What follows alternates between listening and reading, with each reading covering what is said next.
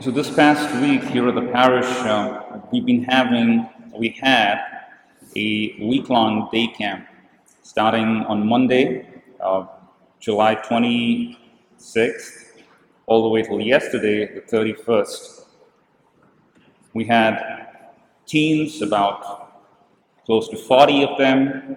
We had younger kids between third grade and seventh grade, close to 35.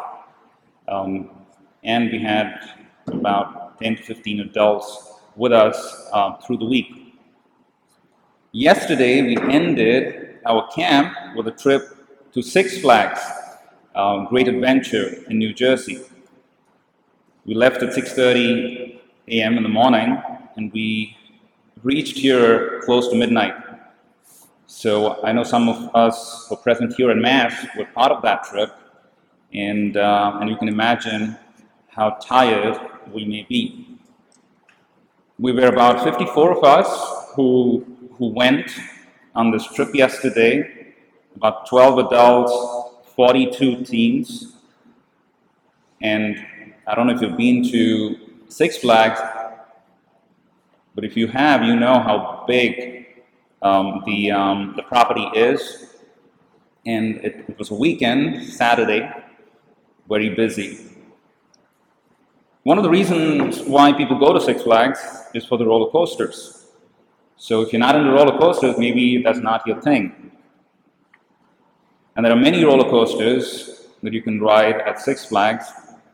And one of the biggest roller coaster, or the star attraction, let's say, is called King the Car.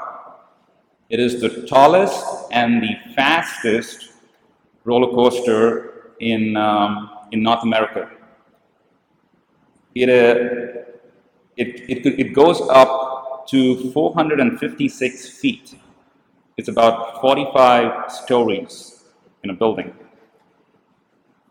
It goes from 0 to 128 miles in 3.5 seconds. And you can imagine that's where a number of them wanted to go. And obviously there are many other roller coasters, you could imagine. But in the midst of roller coasters, there was a lot of other things going on. There was a lot of walking to get to the roller coasters. There was a lot of waiting the weekend. There was the heat. And then we had teens with different likings. Some of them loved the roller coasters. Some didn't want to get on the roller coasters. For some, the first roller coaster was the end, no more. And you got to navigate in the midst of all of them. And so, as you can imagine, in the groups, we divided ourselves into smaller groups with adults to accompany them. There must have been a lot of grumbling, especially when there was somebody who was super excited to go on a roller coaster, maybe King the Car, and others, no, let's try the smaller one. I don't like the heights. I don't like the roller coaster spinning around. So there was a lot of grumbling. Very much like what we hear in today's first reading. People, the Israelites, were grumbling to Moses and Aaron because they were here in the desert,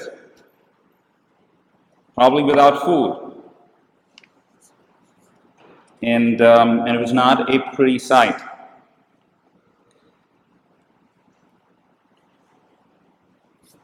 Also on this trip to Six Flags, I was with a group, because we said we made groups. I was with a group of super, let's say, high energy teens, right? So we managed to go on the, let's say, the fastest roller coasters or the best roller coasters in the beginning. So we went on something called the Jersey Devil, the Joker. We did the King the Car. So by the afternoon, we were done, with the most important ones. Apart from that, the kids were so high, so energetic that they helped me cut lines There were times that I was left back because there were certain teams who wanted to use the restroom, they wanted to do certain things, so I was left back. So the others went way ahead, they got on the line, they went way ahead, and then all I had to do is wait for somebody to come and get me in. So I learned how to cut lines on this trip. And so with this group, by I guess early evening, we had done all the great rides, and the rides that we wanted to do were temporarily shut down. Every time we went to a ride that we wanted to do, it was shut down. So there came a point when we were just walking and walking and walking. We didn't want to do the simple. Kids didn't want to do the simple, rides. So the question was, one of the person in my group was complaining, "Oh, I'm getting bored. We're just walking. What do we do next?" So this is what we ended up doing. We ended up going on Kingda the second time, the tallest and the fastest roller coaster. Right? Saint Augustine writes in his Confessions, "You are made for us for yourself, O Lord, and our hearts are restless until they rest in you." So in a sense, in this situation that I was with my group, we can sense, not the same, but the sense of restlessness that, okay, we're not getting on the roller coasters, I'm getting bored. Let's do something. And we have a similar sense of restlessness, a spiritual restlessness that all of us have in us. So in that sense, we're all seekers. We're seeking that more. In the gospel today, we encounter a crowd of people who, even though they were fed, we had the multiplication of the loaves, last Sunday in the gospel. Even though they are fed, they still want to go back to Jesus. They are still seeking. They want to go back to Him. They are still thirsty and hungry. And it seems it's beyond the bodily hunger that they have. So Jesus not only feeds them with bread, but He also feeds them with His word. And so in us is not only a bodily hunger, but there's also a spiritual hunger and thirst. So not only do we need an earthly bread, but we also need the bread of life that comes down from heaven, which is the Holy Eucharist in Christ Himself, which nourishes our inner life. St. Thomas Aquinas used this analogy between the bodily hunger and the spiritual hunger, and he speaks about the material food that we eat becomes a part of ourselves, and it gives us the strength that we lose. It increases our vitality. Similarly, the spiritual food, which is the Eucharist, changes the person to itself. So the effect of the spiritual food is a conversion to Christ. We become the body of Christ. We become Christ. And that is the goal of the Eucharist.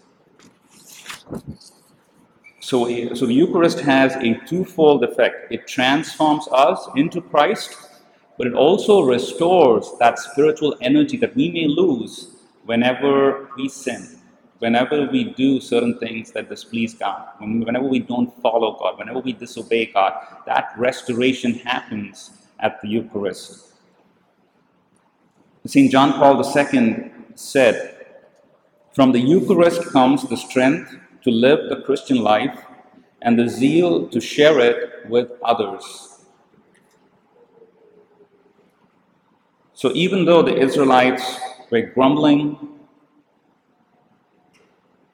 God provided them with bread. He is a provider. Similarly, even though we at Six Flags were, grumbling and at different moments, we were provided with everything. Because at the end of the day, the expression on most of the teams was, we are satisfied. We're satisfied being here. St. Paul, in our second reading today, asks us to let go of our old self and put on the new self, which is Christ. And what does that mean? That means that we've got to think like Christ, we've got to have a mind of Christ, we've got to have a heart of Christ. And that is what we are called to. So let us not only celebrate Eucharist, which we so beautifully do coming here today, but also let us live the Eucharist.